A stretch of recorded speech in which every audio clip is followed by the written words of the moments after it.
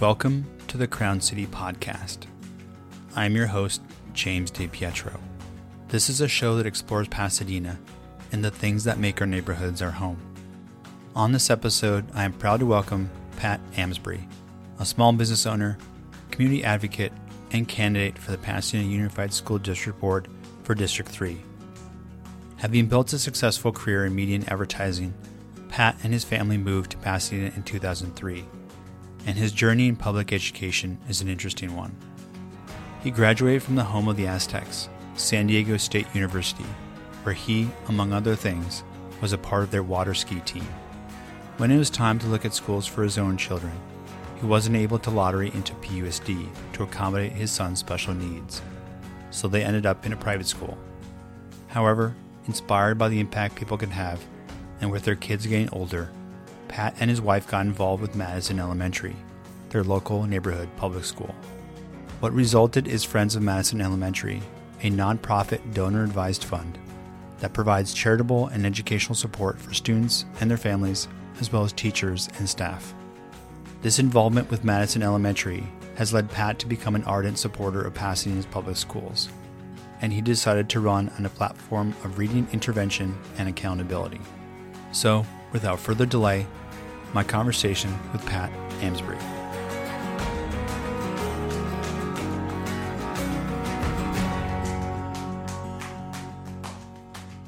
Pat, welcome to the podcast. Thank you. It's an honor to be here, and I'm excited to host you here in the world-famous headquarters of Flying A Media. To get us started, can you share a little bit more about your background? Sure. I've been working in the media and advertising world really my entire career. My first job out of college was selling retail radio, and I've since then worked at either radio stations, plural, markets. I've managed regions of radio stations, and about 11 years ago came to work for Flying A Media, which is a company started by my dad in 1978. So kind of taking over the family business, and he retired about 3 years ago. He's enjoying his real estate investment hobby, which is his version of retirement, more work and no golfing, but everything's going great. I'm glad you followed in your father's footsteps.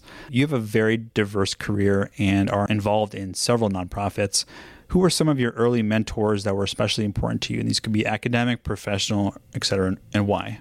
Everyone, I think, has someone in their lives that really makes a difference for them, that helps them move forward. And I had a college professor, that Dr. Friedenberg, and I remember he really saw something in me and gave me the courage to move forward and to be active and to get involved in a lot of different activities. And so I give a lot of credit to him. More recently, I'll give credit to our mayor, the Honorable Victor Gordo, when he came to my house for his annual donation, which I was happy to give and had given every year. And he had asked me why, besides writing a check, I didn't really do much in the community. And he was right. I was a check writer and not a doer.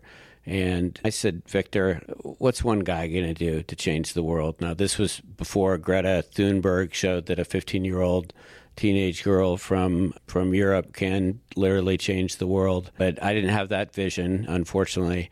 And Victor challenged me. He said, if I gave you an assignment on one lot on this block to make a positive change, do you think you could take that on? And I said, well, of course, one lot. Come on, Victor, that's easy. And he said, well, what if I expanded it and I needed you to make change in one block here in Pasadena and just take care of the challenges and problems of one block? And I said, of course, I could step it up and I could do one block.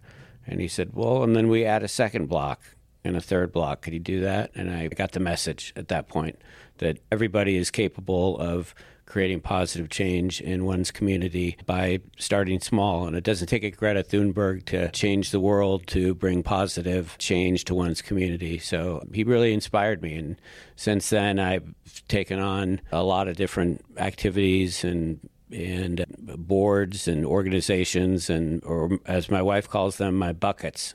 Because I have a lot of buckets sitting around the house to put my energy into. You attended San Diego State University and graduated with a degree in business administration, but you had a really interesting time there. You were an adjunct professor in the PE department and were a member of and instructor of the SDSU water ski team, which I didn't even know they had one. Right. So what did you want to do as a career when you were in college? Because I look around your office here and you have guitars on the walls, you drive motorcycles, we're talking about you have a convertible that you drive. So what did you want to do originally? I was definitely a high energy guy, and my original plan was to move to Hollywood and to be a talent agent or a producer. So I thought after I graduated, I'd get into a commission sales job, one where I could make a little money, save a little money, and prepare myself for the light days of working in the mailroom at CAA or William Morris.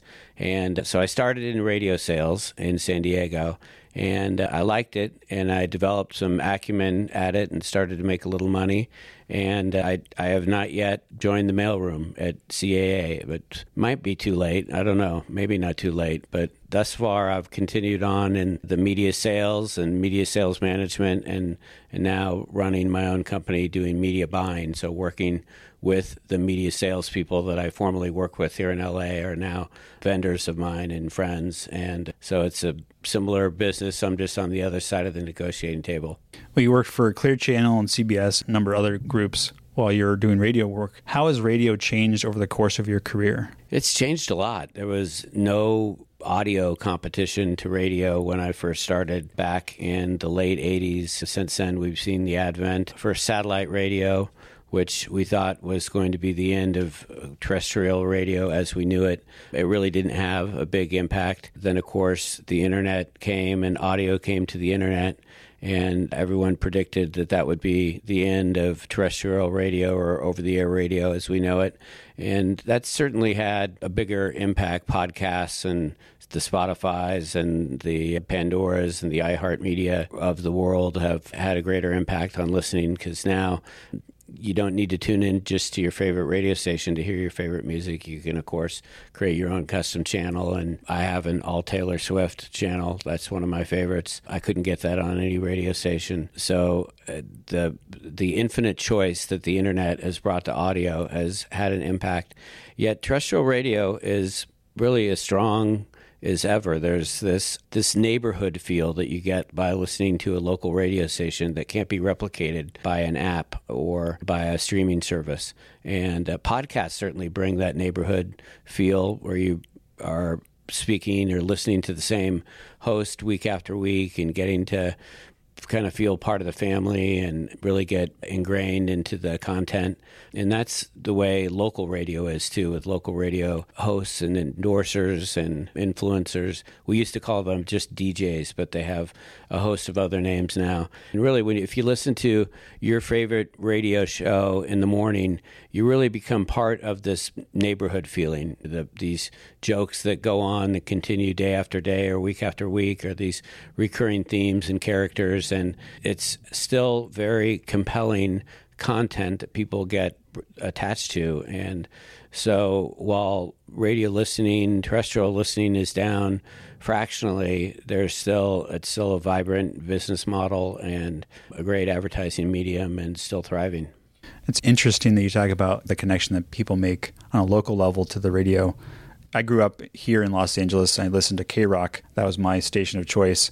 And I listened to Kevin and Bean in the morning for decades. And as you get older, you realize how those jokes kind of continue, how those relationships kind of continue. I can reference something to my buddy from high school, a joke that we heard on the way to school one morning from 1996. Right. It's amazing the connections that people make with radio, but it has certainly evolved. Like you said, the different entrants into the space that have really not killed radio at all. It's expanded the pie a little bit. Yeah, it has. It's the old saying that a rising tide floats all boats, and I believe that's happened in the audio space too. Now there's such a plethora of choice of all types of informational type podcasts or entertainment podcasts or podcasts about anything that you can possibly conceive of, and streaming stations that allow for infinite choice in how you put together your playlists or your special mix of music. It really is wonderful as a listener. And to your point, still terrestrial radio, there's still a place for terrestrial radio. It's live and it's local and it's immediate, but still, particularly the news stations have really taken up a spot that the decline in newspaper readership has left, and there's an increase in people listening to live and local news radio to get their local journalism, which is an important cornerstone of democracy.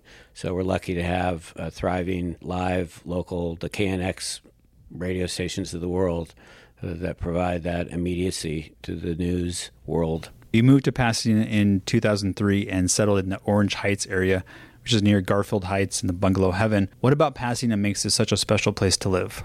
There's so many things that make Pasadena special. We fell in love with Pasadena because two of my college roommates grew up here, and we would come, and my wife and I would come and visit them, and they'd tour us around town, and we really felt Pasadena was one of the few towns in California that had this rich, deep history, this incredible old architecture, this thriving old town district, and beautiful trees, just a verdant atmosphere. And we said to ourselves, if our careers ever bring us to Los Angeles, Pasadena will be the place that we live. So when my career brought me to Pasadena in 2003, we only looked in Pasadena, and we fell in love with Orange Heights. It's a wonderfully diverse part of Pasadena, and that was the type of environment where we wanted to raise our children, with great socioeconomic diversity, just diversity of all kinds. We wanted our kids to grow up with people not all looking exactly like they did. And so Orange Heights has been just an amazing community. We have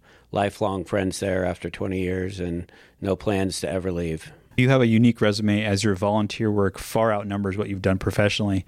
And I think that speaks volumes about your interests and values. You have long been a member of the Rose Bowl Aquatic Board and are a uniformed volunteer for the Pasadena Police Patrol. And this summer, you joined the Pasadena Convention and Visitors Bureau, to name a few other things that you've done. What about community service has been really important to you? I've found that there's so much that one gets back from what one puts into community service. It is certainly a time commitment and takes away from other activities, but I've really determined there's so many things that I've wanted to do in my life and have not been able to do them, and now I get to sort of act out those things through my community service work. Being a member of the board of directors of the Rose Bowl Aquatic Center has been incredibly enriching for me and for my family. My son learned to dive there at the age of 8 and went to college on a diving scholarship. And so the Rose Bowl really changed our family's direction and the life of our son in a wholly positive way. So the opportunity to give back to an organization like that provides such incredible service to our community and our surrounding communities is really a great honor. So I've loved to do that. And I've been involved in everything from the Boy Scouts to coaching every sport, that many of which I'm not even sure how to play, but I was a halfway decent coach. We had fun. We didn't win all the championships, but we had a lot of fun. And that's been really what's kept me involved, is the fun and the people that you meet when you're involved in these different organizations, and the ability to make a positive impact in one's own community, and particularly here in Pasadena.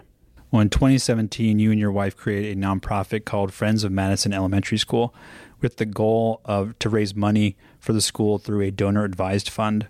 And examples of your work includes donating thousands of books. You procured grocery gift cards and helped food distribution at the school for needy families, purchased new appliances for the teacher and staff lounge, and provided pizza parties for a class with the highest attendance record, among probably many other things I don't know about. Can you share how you got involved with Madison? I was actually listening to a podcast, ironically, and it was about giving and giving money to large institutions, to educational institutions.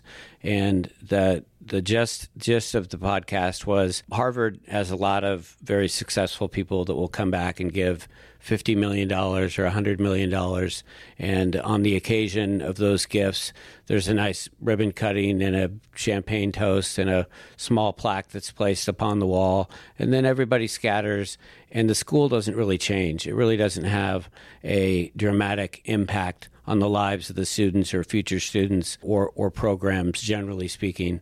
And the theory that was put forth in this podcast is what would happen if someone that wanted to make that large of a contribution went to a school that really needed it, that really needed the help, and that didn't have the programs, that didn't have the resources or the endowment of a Harvard. And I happened to be listening to that as I was driving home and driving by Madison, and I just started daydreaming about what would it be like if my wife and I put our efforts towards a school that really needed the help and needed the resources. And so I cold called the principal. I cold emailed, I called again, I emailed again. It took a while. I think I finally sent my LinkedIn link so she could see that I was not a completely crazy neighbor, but someone involved in other organizations. And it just started out as a meeting, and we started helping anonymously. It was important to us, and we said to the teacher, the principal rather, she said, well, what do you want out of this? Your ideas all sound wonderful. What do you want out of this? And we said, we don't want anything. We don't want our name on the chalkboard or a ribbon in the hallway or a banner, or we don't even care if we get a thank you. We'd just like to see if we can create some positivity in a environment where she had told me they really needed some positivity and they needed some resources. So for the first 6 months, we met sort of in the late afternoon where the students or parents wouldn't see us. We just kind of helped very, very quietly until one day she said, you have to meet the families. You need to meet the families and you need to interact with the kids. And I said, sure, I don't have a problem with meeting everyone. I just wanted to show that I wasn't after any adulation or thanks from anyone. We're happy to help privately, but we went to an event and met the families and the children, and it made a huge difference getting to know these families. It's a largely Hispanic student body. There's a lot of parents that English is not their first language. And I speak a little Spanish, so I was able to get by and meet some really wonderful families who have loving families and wonderful kids that go to Madison. And it really made a difference. I think it made a difference for the kids to see some people that don't look like them helping and caring about them. I think that made the same difference with the parents, too. And it really tightened our connection and our bond to the families of Madison and the surrounding community.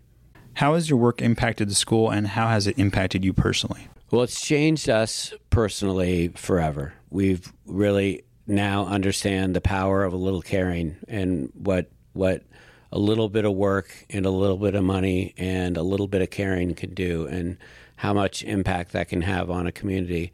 And we are forever grateful for the relationship that we have with Madison Elementary and our friends of Madison, and I know that we'll be working with that school for as long as I can imagine in the future.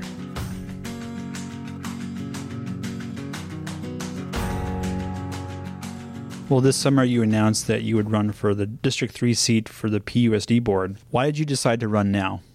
Running for PUSD board, or really running for anything, was not part of my grand plan, but I last year applied for an open city council seat and got really interested in local politics for the first time. And I had some interaction with the PUSD board during the height of the pandemic, and I was advocating for vaccines and for masking and for the safety of children and teachers and the frontline workers at all of our PUSD schools. So I spoke before the board, had a lot of interaction with the board superintendent or the school superintendent and members of the board. And they were not always gleeful and wonderful interactions. Sometimes they were tough conversations. I was advocating strongly for the safest possible situation that we could have at our schools. My message wasn't always received in the positive way that I had hoped, but I volunteered with PUSD at a number of vaccination clinics. I volunteered with the Department of Public Health here in Pasadena on their vaccination clinics. I invested our own dollars to create incentives for kids and families that were reticent about vaccines to get vaccinated, and so I really felt like I made some sort of a difference. And this summer, with redistricting, our house got moved into a new district. And when I discovered that the incumbent would be running unopposed, I thought, this is the time for me to step in, to not let this incumbent run unopposed, that I felt that I had the ideas, the energy, the enthusiasm to take on this role. And so I was a late entrant. I actually pulled the papers and became a qualified candidate on the last day available before the deadline. So how do you think PUSD is doing in comparison to our neighboring school systems like La Cañada, San Marino, Arcadia? Well, by almost any measure, PUSD is performing at a suboptimal level and below the level of other public school districts that presumably are getting the same dollar allocation from the state per student, if not less, than Pasadena. We have a slightly higher number of special education students that are compensated by the state at a higher level. So presumably we have more money per student on average to work with, that we should have a thriving public school system. And my belief is that Pasadena cannot be the truly great city I know it is without a thriving and successful public school system. So that's what got me excited about getting involved, is to help be a part of that change and to bring PUSD back to the level it was 20, 30 years ago, when it was really seen as a wonderful place to put your kids to school. You've talked about third grade reading proficiency, and PUSD's third grade reading proficiency is only about 48%, and its literacy rate is just 55%. You've shared that you want to make this a priority and that we need to hold decision makers accountable to raise this rate and create programs to increase scores before third grade. It's funny because when I was reading that, I remember a letter that we received just the other day from my oldest daughter's in third grade, and we got a letter saying third grade is so critical for children. And I never really thought about third grade other than it's another grade. But third grade apparently is like a really key milestone. You're going from learning to read to reading to learn. Exactly. So it's basically the stepping stone for everything that comes. So third grade is really critical. What kind of accountability are you talking about when you talk about making decision makers accountable? What we need to do is to make sure that we have a superintendent and we have staff that really understand the mission here. The literacy rates that you just read are abysmal and embarrassing. And when a kid, to your point, at the end of third grade is not reading at grade level, that's really where the fork in the road comes and where better or worse life outcomes emanate from that. And so it is odd to think of third grade, such a 8 and 9-year-old kids, that this is really a pivot point in life. But the data and the research shows that to be the case. And it's so frightening that our literacy level is so low in such a wonderful town with so many resources, with a JPL and a Caltech and Art Center and all the other wonderful companies and smart people that we have and resources, yet we have a public school literacy rate below 50%. It's just unacceptable. So what I intend to do when elected is to make sure that we have strongly worded goals for our superintendent and staff, and that we put together a plan with them to make sure that we're addressing this through early intervention, starting much, much earlier than third grade, but starting in pre-K and TK, and getting kids on a good system so they can succeed and be literate and increase this literacy rate by double digits every year. Right now, the school board, or the school district rather, will be really excited when there's a 1% increase in literacy. And at that rate, it'll be 50 years until everybody reads. So we need to be making big chunks of progress each year. And it's completely achievable. We just need to have the right plan in place. And we need to have accountability to those that hold the positions within the district that can make that change. Accountability is a very important issue to you. You shared that there was once a finance committee that you'd like to be restored, and you'd like to have an independent audit of the district's budget and spending. How transparent is the district currently? There's a district dashboard that you can visit on the website. Sometimes I've been told by many that it's hard to find the data that they're actually looking for. So there's some degree of transparency, but not a deep level of transparency. There's a lot of money that rolls through the PUSD, and not all of it is reaching the classroom or the teachers. We still maintain amongst the lowest paid teachers in all of Los Angeles County, which again is horrifying to hear, particularly as expensive as it is to live in our neighborhoods. We need to address the teacher pay issue. We need to address the resource issue and the equity issue of, are we getting enough of the right resources to the right schools and to the right classrooms? We're not right now. We need to figure out how we can do that and how we can hold the district accountable for making sure that all the schools are getting the resources they need and the teachers are paid and the non-teacher staff, the frontline workers, cafeteria workers, school safety officers, nurses, teachers aide, that they're paid what they deserve as well. How do you think these kinds of audits would change the district, and would it improve the quality of education that it delivers?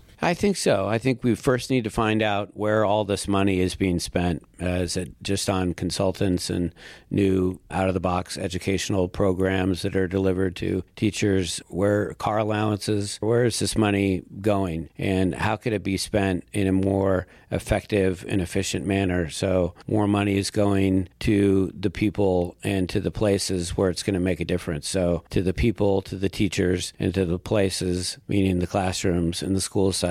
So I think an audit is a first way to understand how we're spending our money, what limitations do we have on our funds. Do we have restricted funds that are only for school site development or restricted from teacher pay? But I'm very committed to making sure that we get our teacher pay on par with the neighboring districts and pay for our non-teacher frontline employees increase as well. I was doing research on the district before our conversation to kind of figure out where and how it compares to neighboring school systems. So we're talking about La Cañada, San Marino, Arcadia, South Pasadena, etc. And I found out that La Cañada is ranked 3rd, San Marino is ranked 7th, and Arcadia is ranked 9th in California per this one ranking system. And that PUSD is ranked 232nd.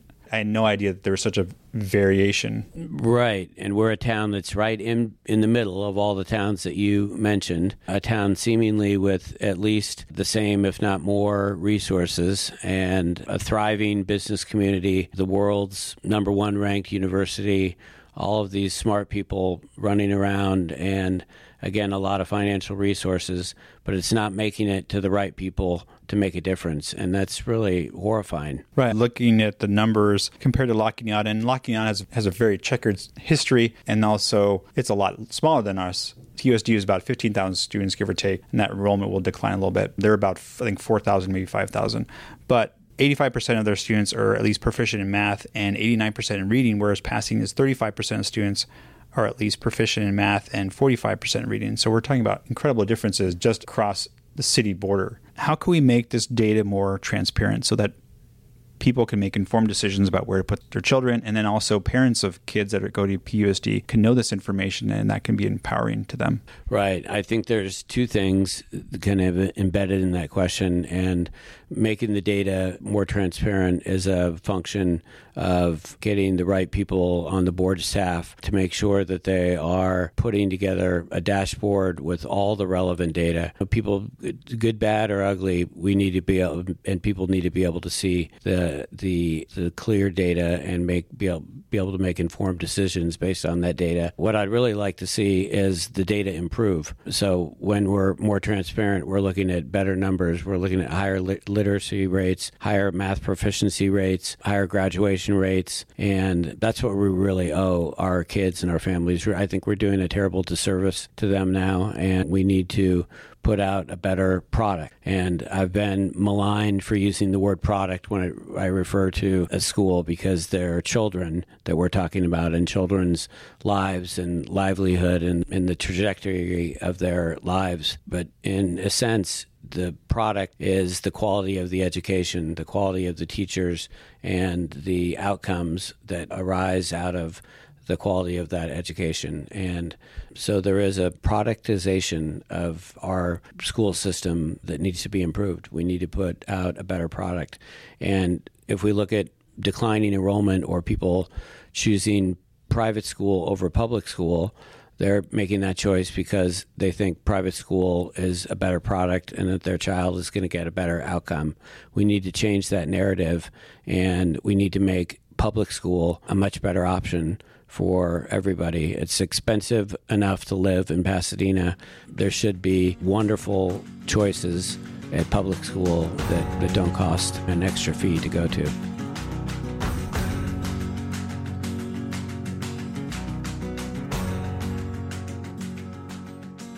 After launching this podcast in October of 2020, I knew I needed a tool to record the show that would be easy for both myself and my guests. I also wanted a tool that had great audio quality. So I'm excited that the podcasting tool I've used since the early days of the show, Zencastr, is a sponsor. Not only does Zencastr provide studio quality sound, but it also features awesome HD video recordings if you want to upload shows to YouTube or someplace else. What I love most about Zencastr is that I record separate audio and video tracks, so the editing process is much more customized. Plus, there's secured cloud backup so you never lose your interviews, post-production is a simple click away, and a transcript is even auto-generated. It's super easy to use, there's nothing to download. I guess just click on a link and we start recording. Go to zencastr.com/pricing and enter promo code TheCrownCityPod to get 30% off your first 3 months with a pro account. You will also get a 14-day free trial. Zencastr is the modern web-based solution for the everyday and professional podcaster, and I'm proud to have them as a sponsor. Now back to the show.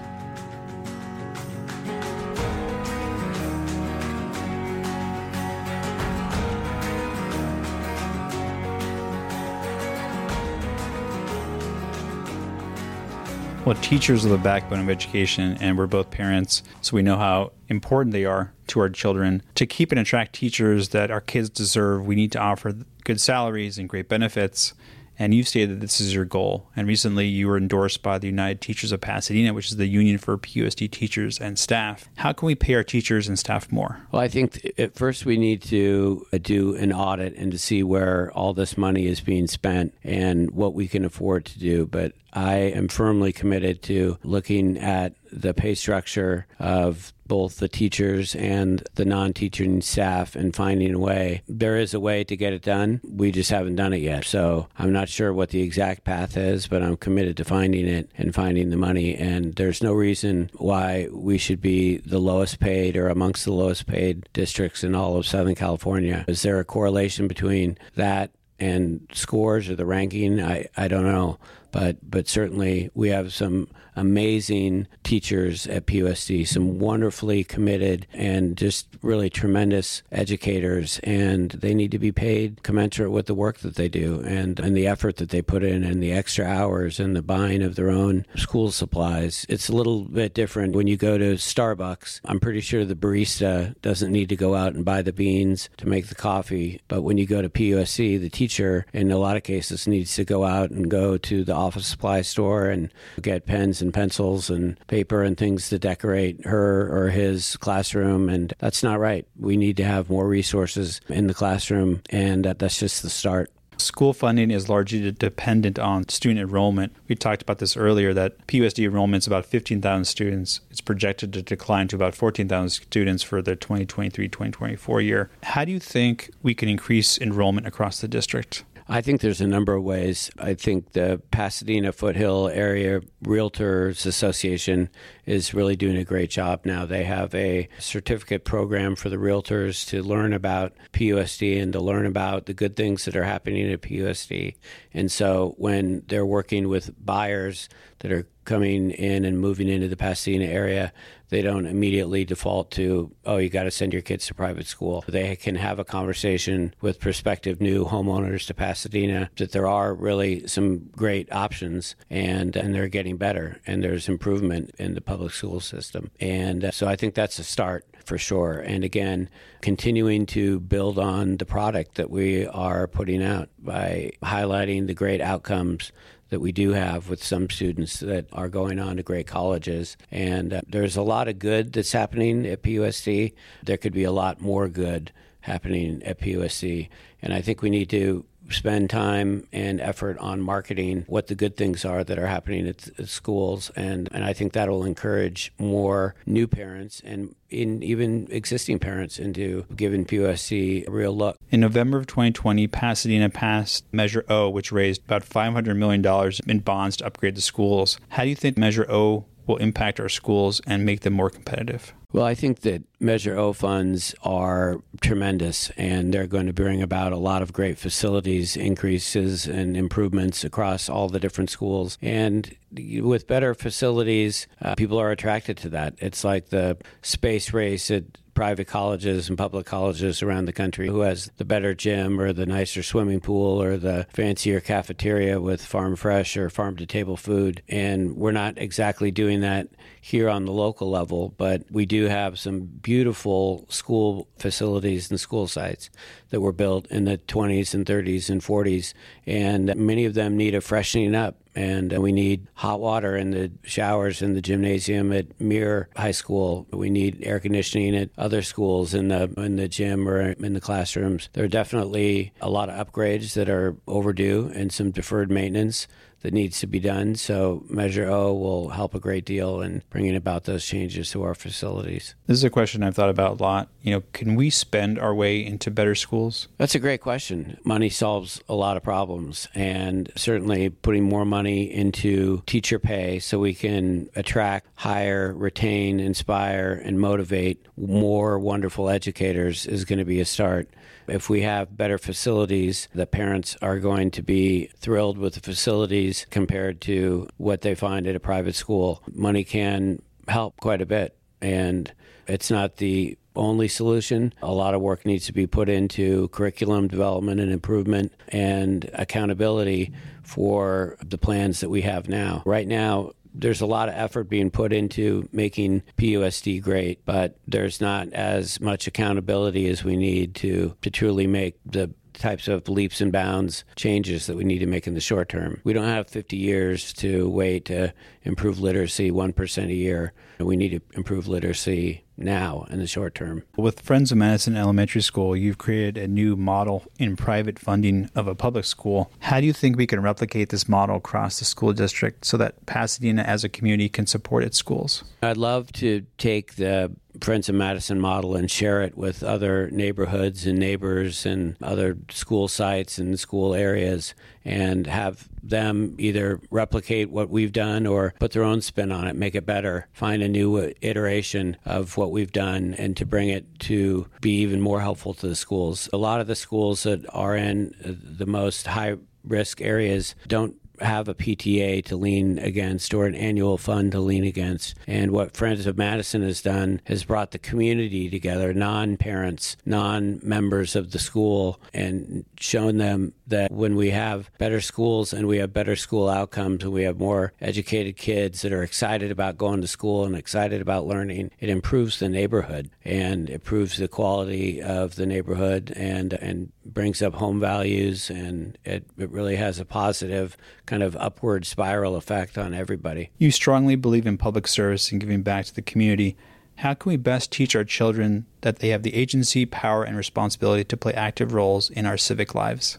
That's a great question. I think putting civics back into the curriculum of schools is certainly a start later on. But with our own children, I think that we can emulate that type of behavior is the strongest way to do it. When our kids see us doing things and doing for others and spending our free time on the weekends or at nights, my kids would ask me all the time, why are you doing that instead of something more fun? And I said, well, this is fun. This is fun that makes a difference in the lives of other people. And I think that by showing our kids that as they have a lemonade stand and raise a couple bucks, they can keep some money for themselves, save a little money, and give a little money away, and that there's great joy in helping other people. And I think that's a great way to start. In the last several years, school boards have become battlegrounds because of actions that were taken due to the pandemic and misinformation about everything from history that we are teaching to CRT. How can PUSD and the board rise above these issues and focus on the vital work of actually educating? That's a great question. And I'm grateful that in our district, in our area, we haven't seen as the inflamed issues that you described as we see in other parts of the country. So I think we're in a better starting position. And I think we need to keep the narrative focused on coming up with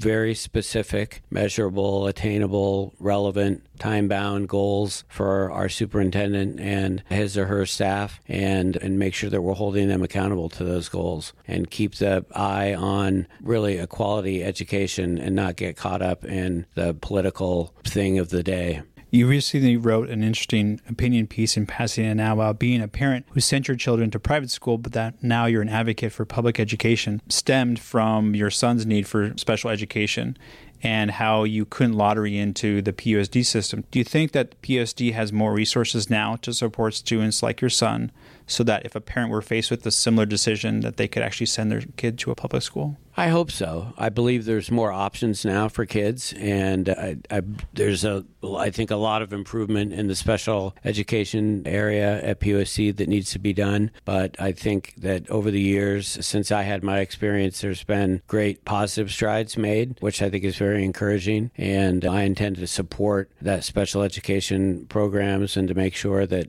we're providing all of the resources that every child needs. Every child is different. Every kid learns differently. There are a lot of kids with dyslexia, which feeds into our literacy issue that we have. We need to have programs that deal with that on a one-to-one basis and catch that really early on and in the kindergarten age range, and that will have a huge impact. But to answer your question, I think the options are greater now and more available. We just need to make sure that we're consistently offering up all of those different options to all the parents and to all the children that need them. You mentioned that every student learns differently. My father-in-law is in town, and my 3 older kids are in school. He's like, they're so different from each other, and they probably learn so different from each other. And it's amazing. You think about, they're coming from the same house, they're getting the same upbringing, but they learn so differently. They respond to things so differently, and you need to have an education platform to respond to each of those needs. If you're elected to the PUSD board, what does success look like to you? Well, success looks like having an immediate improvement in childhood literacy, that early, before 3rd grade literacy. Success looks like holding the board and the superintendent rather accountable for the goals that the board would put together for him or her. And success looks like a thriving special education department. Success looks like greater transparency so parents and anyone can understand what's going on at PUSD. When you think about the next 5 years, the next 10 years and beyond, what do you envision for education here in Pasadena, and what role do you envision yourself playing? I believe that we can have both a thriving public school system and still a thriving private school system, and that there will be an education option that's right for every family, right in terms of the type of education that it provides, the type of resources that are available, the cost of the education, and the environment in which the children are placed. And there's going to be something for everyone, and they're all going to be great options. And that's what I envision over the next 5 to 10 years. And I hope that I can continue to play a positive role in making that a reality. Well, final question. PUSD District 3 is a pretty diverse district. You have the Robinson Rec Center and the famous John Muir High School. I was mentioning this to another guest that I've had more guests that have gone to John Muir than any place else. Right. It's just so many people have gone to John Muir that are still in Pasadena, still involved in Pasadena, which is so wonderful. If you could design a perfect day in Pasadena from breakfast to late night, what would you do? Where would you go? And what would you eat and drink? Wow, you really kind of threw me on that question. It's a loaded question. I think a perfect day in Pasadena would be to get up early and take a walk or a run around our beautiful Rose Bowl. There's a number of different coffee places or places for breakfast, which would be great. Then maybe a game of tennis would be good. Spend some time with the family in one of our beautiful parks, including Robinson Park, as you mentioned, who's newly remodeled and which is a beautiful park, or our new Playhouse Village Park that just was opened a week or so ago. And then followed by a plethora of choices of all of Pasadena's new fancy restaurants that we have. I'm not sure which one I'd pick, but I know there's a lot of new great restaurants to choose from. And then to watch that famous Pasadena sunset as the San Gabriels light up and turn kind of that purpley orange color that we always seem to get on Rose Bowl Day. I think that would be a perfect day in Pasadena. That sounds nice. Well, thank you for being such a great part of Pasadena, for your service to our community, and for being a leader in improving education here in our city, and for coming on the podcast. I greatly appreciate it. Well, thank you. It's an honor to be on the show. Thank you very much.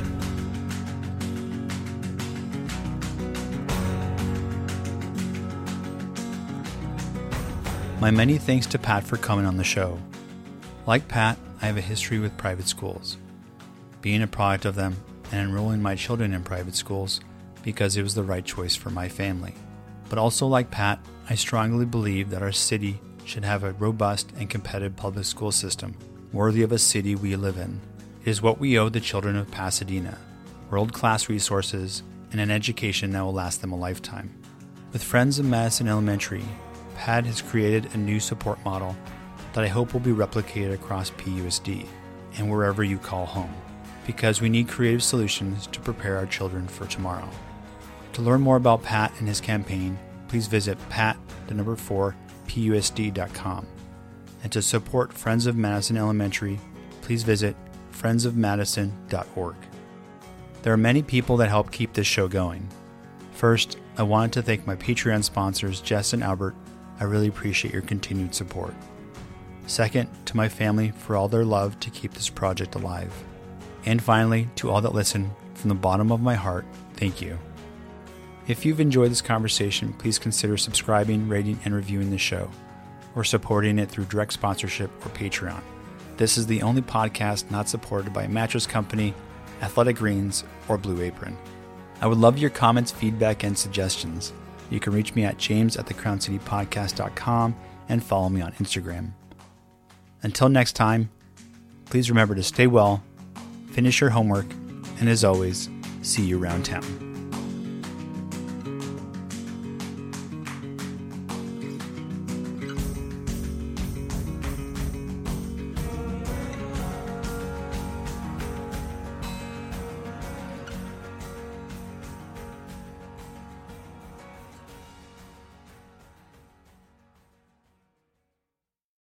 To all that listen, from the bottom of my heart, and that sounds weird.